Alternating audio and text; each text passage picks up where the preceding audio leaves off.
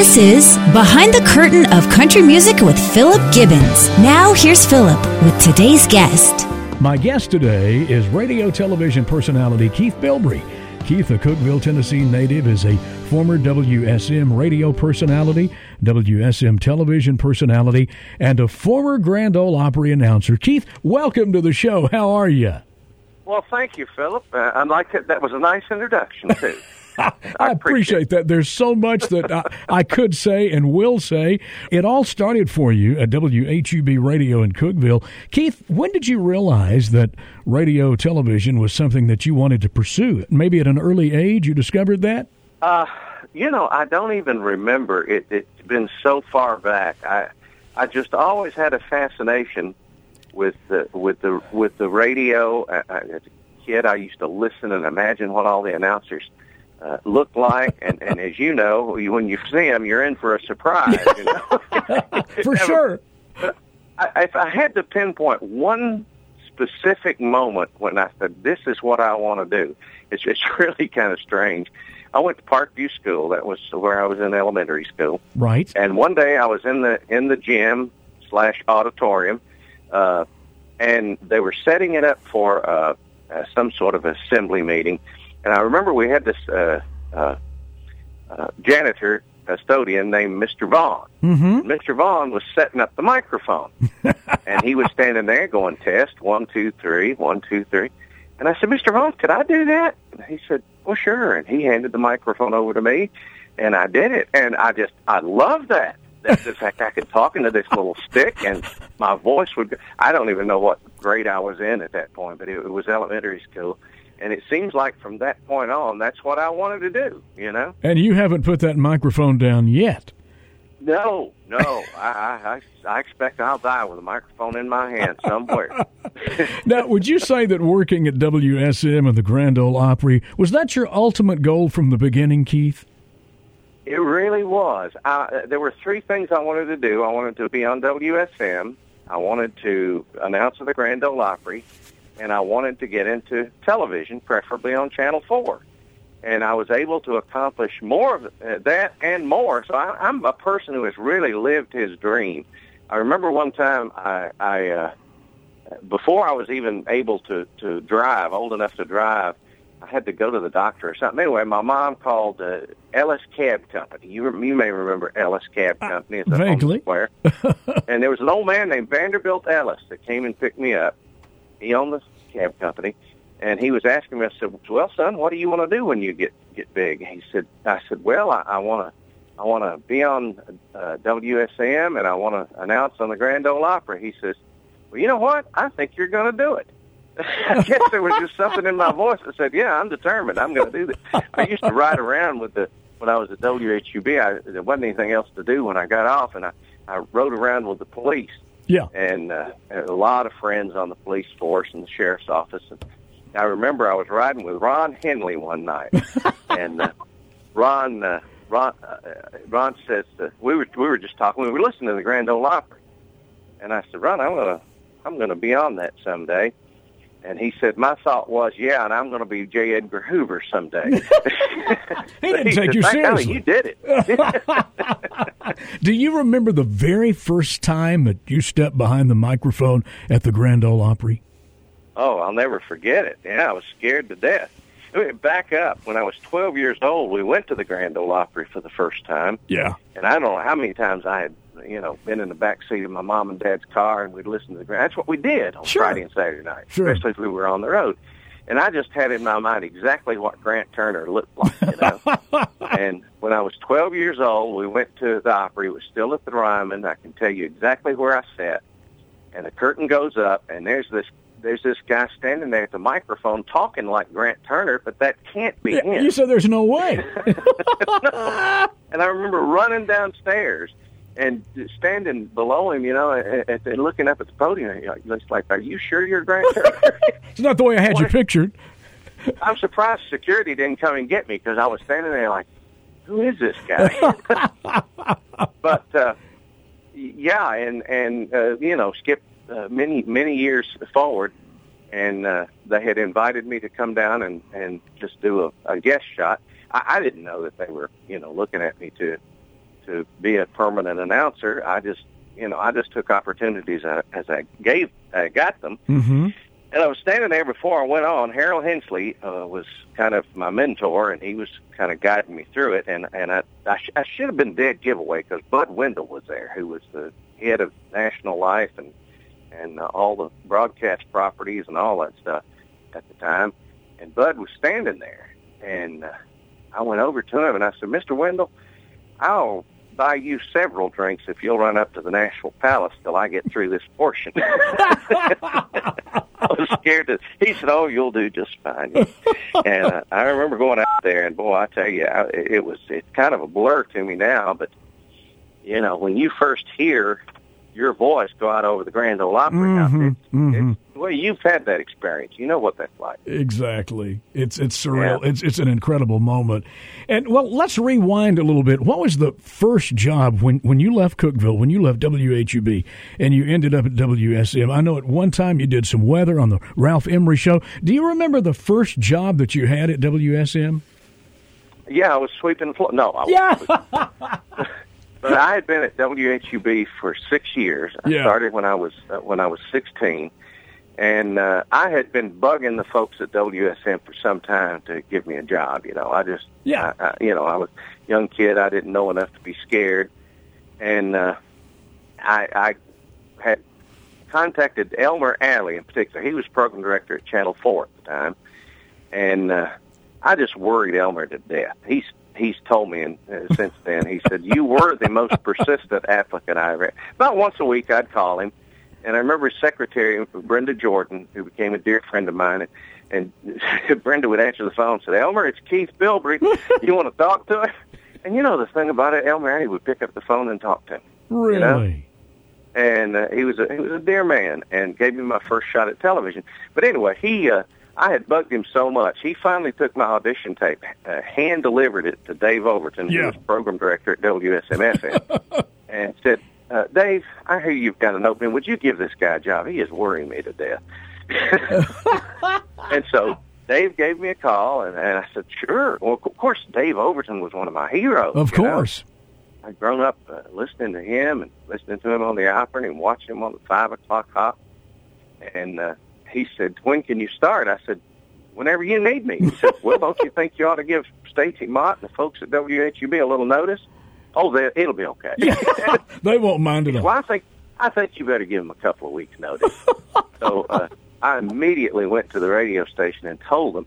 Now, what I didn't know and didn't find out for years later is, bless their hearts, those people at WHUB knew Bud Wendell well. They'd been in the cable business with him, and behind the scenes, they knew how badly I wanted to do that. Right. And they had been talking with Bud. Bud had called them about the reference and all that, and they had been very kind as to recommend me. And I didn't find that out till years later, but there was a lot of stuff going on behind the scenes that you didn't know about. Exactly. Yeah. And I'm sure that they helped me a lot in landing that job. Well, you've met some interesting folks throughout your career at WSM and the Grand Ole Opry. Who's probably the most interesting person that you ever met or interviewed? Boy, that's a loaded question. You've met so many, I'm sure that's a tough one. Well, the thing of it is, Nashville was, and to some degree still is, don't seem like we have them as much as we used to, but there were some real characters in this town. Definitely. People that just was hanging around them was entertaining. Captain Midnight, Roger Scott, was the radio personality and later worked for Waylon Jennings and Tom Paul Glazer. And I used to hang out with Roger. Roger was kind of my contact. When I'd come to Nashville, I'd go he didn't have a car, so I'd go pick him up and we'd go places. And there was no door closed to Roger Scott. Everybody knew him, and I learned a lot just hanging around Roger. And there was just, picking one character out, Cowboy Jack Clement. I love Cowboy. Okay. Sure. John Hartford was a dear friend, and just one of those people you just seemed like you learned something every time you were around him. Guy Clark. A lot of the folks at the Opry. Bill Carlisle. What a character. Jumping Bill Carlisle. Yeah. I asked him one time, I said, "Bill, when did you get into show business? He said, ever since they came out with it. Tell me about your relationship and your friendship with Ernest Tubb. Ernest was a hero of mine from a very young age. And I got an opportunity through Harold Hensley. This was before I was an Opry announcer. And back then it was kind of a stepping stone to be an Opry announcer, was to do the Midnight Jamboree first. And Harold decided to give that up and wanted me to try out for it. So I did. And, of course, I mean, just to meet Ernest was a big thrill for me. I'd met him before, but to actually get to work with him, he was just what you call an all-time hero of mine. And I'll never forget that first night on the Midnight Jamboree. I got there, and the first thing they did was Ernest was in his office and was sitting there talking on the phone, and they just, I think it was David McCormick met me, and he said, well, I want you to go in and meet with Mr. Tubb. So he put me in this room, and there was Ernest talking on the phone, and here I sat, and it's like, wow, I'm sitting in the presence of Ernest Tubb. Larger than life. And he got off the phone, and we talked, and he just, I mean, he knew all about me. He was very interested in me. He was that kind of person. He made you feel right at home right from the start. And I'll never forget the first time. He would always open actually, when he closed the show, he would always do his little closing announcement: "Be better to your neighbors, and you'll have better neighbors, doggone you." And then go into walking the floor, and he'd sing a verse, and then he'd say, "Get us out of here, Grant," or "Get us out of here, Harold." Well, we got to that part, and he said, "Get us out of here, Keith." And I froze. It's like, huh? The guy said it. And I look at him, and he looks back at me like, is there a problem? And I said, oh, you've been listening to the Midnight Jamboree. It just kind of took my breath for a moment. Sure, you know? Exactly. He became a dear friend, and we worked together many years. And of course, then he got ill and had to go off the road and had to quit Jamboree. But even though he wasn't there, he was always listening. Now, you were also close with George and Nancy Jones. I bet you've got some possum stories. Oh, George some you and could Nancy tell, some you couldn't tell. Oh, they were so good to me. There's so many people that I give credit to for helping me along, and certainly George and Nancy. One of them. The first time I met George Jones, this was before Nancy. He was backstage at the Opry, and he looked so bad. It was at the height of his drug abuse and all that. Right. And it just broke my heart. I thought, he looked like he wouldn't live 2 more weeks. He was just awful. Mm-hmm. His eyes were sunken back in his head and just real skinny, and he acted like he didn't even know where he was. And, boy, just really worked on me. And, of course, that went on for a while, but finally Nancy came along, and they just took a liking to me, even back when they were down in Texas. They'd come to town, and I'd visit with them. And then when they moved here, I was with them quite a bit, and would go over and watch a Western or watch a football game with George. I asked him one time, he said, "What's your favorite team?" "Well, whoever I got money on this week." Would you agree? I think he was partial to the Cowboys. Yes, I think so. Would you agree that Nancy helped extend his life, or did she actually save his life at a period when things looked bleak for him? There's no doubt about it. There is no doubt about it. She kept him on the straight and narrow, and, he went from no-show Jones to, boy, you can count on Jones to be here. Exactly. And, I give her so much credit for extending his life and really kind of giving him a whole new career. George has been through about 3 or 4 careers, Exactly. And she took care of his money and, a lot of things that George just had a lot of demons. And he told me one time, he said, "Keith, I wish I could go back and apologize to everybody I ever did wrong because of my drinking." He said, those folks that I didn't show up for, he said, I just wish I could meet them all and tell them how sorry I am. So George had a great heart. I've always said I wish everybody could know the George Jones I knew. Because he was such a kind and generous person, and he was a lot like Nancy. He just had trouble expressing it, Exactly. getting it out. Keith, I hope at some point you put all of your memories and stories in a book where we could read and and enjoy. You've had an interesting career. Yeah, I really have. I've been a very blessed man, Philip. You know that. Absolutely. It just, you and I both are living a dream, and I know it was a big dream of yours to come and announce on the Grand Ole Opry. And you betcha. Was I with you the first night you did that? Yes, you were. I thought I was. You absolutely weren't. And I know that I was shaking in my boots or shoes or whatever I was wearing. You did great. Well, I appreciate that. You did great. Thank you so very much. Now, Keith, I've never heard you play, but somebody told me that you were a musician yourself. Any truth to that, Keith? Well, I come from a very musical family. I knew that. A lot of people know my dad, Leo Bilbrey, played around, And I've played guitar since I was about 12 years old, and pedal steel and now, did you ever bass, but there's just four strings on the bass, so it's not a big deal. Did you ever play on the Opry? I don't think I have. I've played on the Opry stage, okay, but not on the Opry. No, they wouldn't go that far.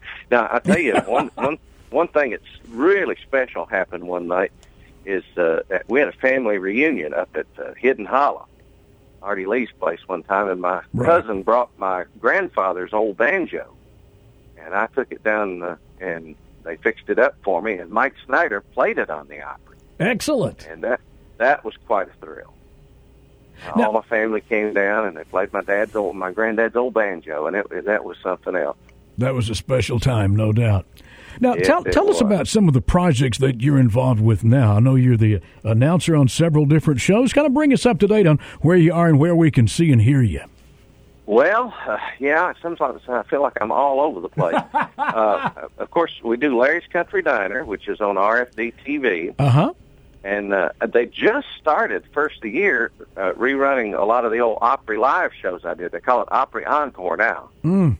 But it's interesting to see some of those old tapes and watch my hairstyle change and my waistline change.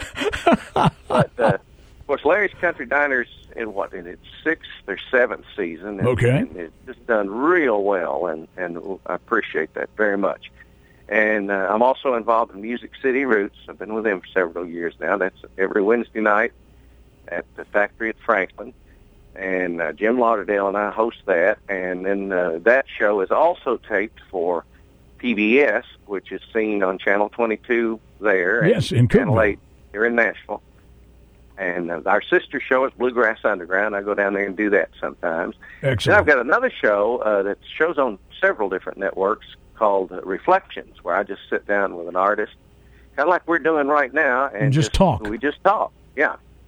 And that's been a lot of fun. We just did some new ones, and going to do some new ones next month. Keith, and they just run at various times. Right.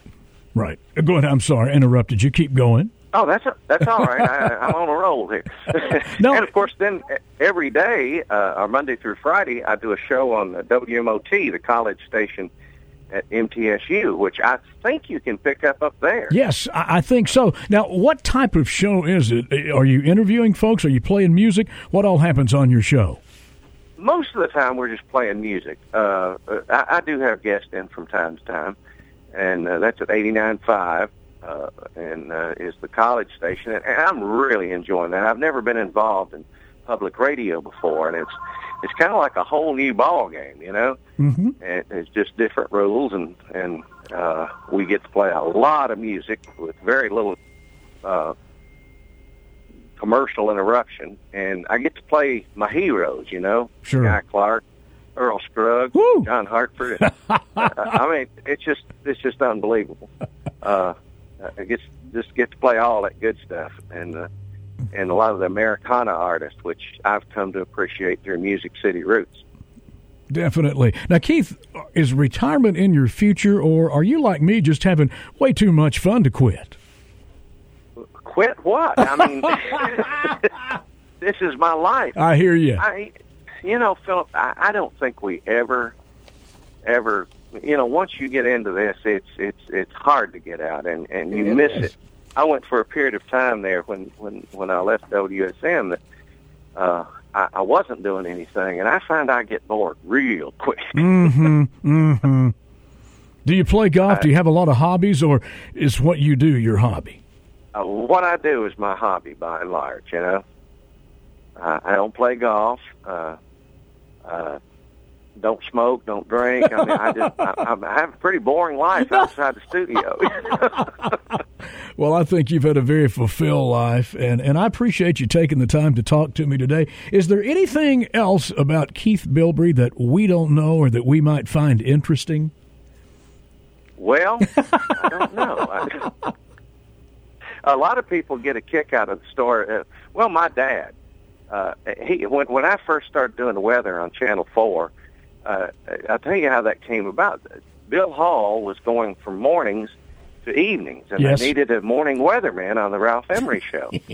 And being, again, I'm just too young and dumb to be afraid, I applied for the job. Sure. I didn't know anything about doing the weather. Gary Beatty, who had done the weather in Huntsville, took me in the studio and showed me how to, stand at a map and all that stuff. And I did the audition and got through that just by more or less memorizing. And Elmer Alley called me in. He says, well, and you start a week from Monday? I said, sure, not a problem.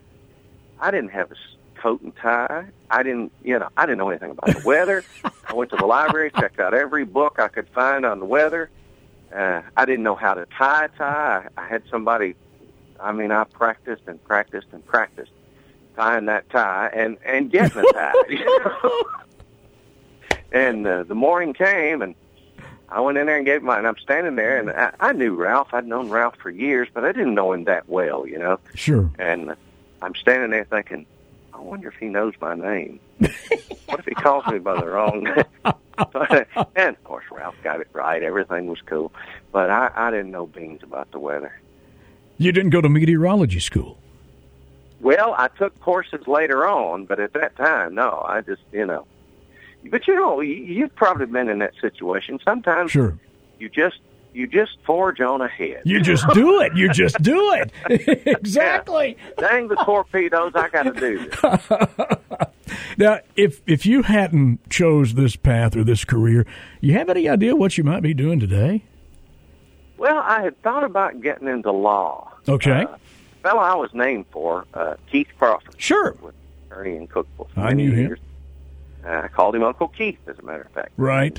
And he, I used to ride around with him and go to hear him try cases over in the neighboring counties, and I always thought that was pretty fascinating. And even went to a law day up at the University of Tennessee to kind of, and I don't know, when the radio bug bit, it was pretty much over, Mm-hmm. So I never really thought about doing anything else. I was so determined that was going to happen, I really didn't have a plan B. What about 2017? Do you have big plans for 2017, or just pretty much doing what you're doing now and just kind of leaving the schedule wide open? I'm open if anybody's got any ideas. No, we're planning on doing more shows. We're going on our cruise in a couple of weeks, the Larry's Country Diner Family Reunion Cruise. Excellent. One of those a year, at least one. And we'll do a couple of weeks in Branson, and just continue to take reflections and do Music City Roots. Man. Who knows what else will come along. Why in the world would you want to slow down or quit now? Having way too much fun. I'm telling you. And TV has gotten easier all along, because we used to do everything live. And now you tape it, Right. You do a bunch of shows in a row, and then you're done for a long time. And you can edit out the bad parts, Yeah, and radio shows I can do from my house now. Can you believe it? I can sit at a desk in my pajamas and do a radio show. I never thought I'd live to see the day. It's like back in the day, Keith, if you took a bathroom break, you had to put on a long song that's like 6 or 7 minutes, And you knew the records. It's like God for El Paso. Yeah. Ronnie Robbins, The Eagles' Lion Eyes. There's some, Oh. yeah. That was 6.5 minutes. Unless the record stuck. Yeah. That happened a couple of times. In trouble. Yeah. It happened. Keith, it's always good talking to you. Radio, television personality Keith Bilbrey. I appreciate your time, buddy. Well, I appreciate you always, Philip, and I'm one of your fans. I appreciate what you do up there, and you just continue to do an excellent job. Radio's in good hands as long as you're there. Oh, Keith, I really appreciate that. This has been Behind the Curtain of Country Music with Philip Gibbons. Each podcast will feature Philip interviewing industry giants. Listen again next week for more inside information.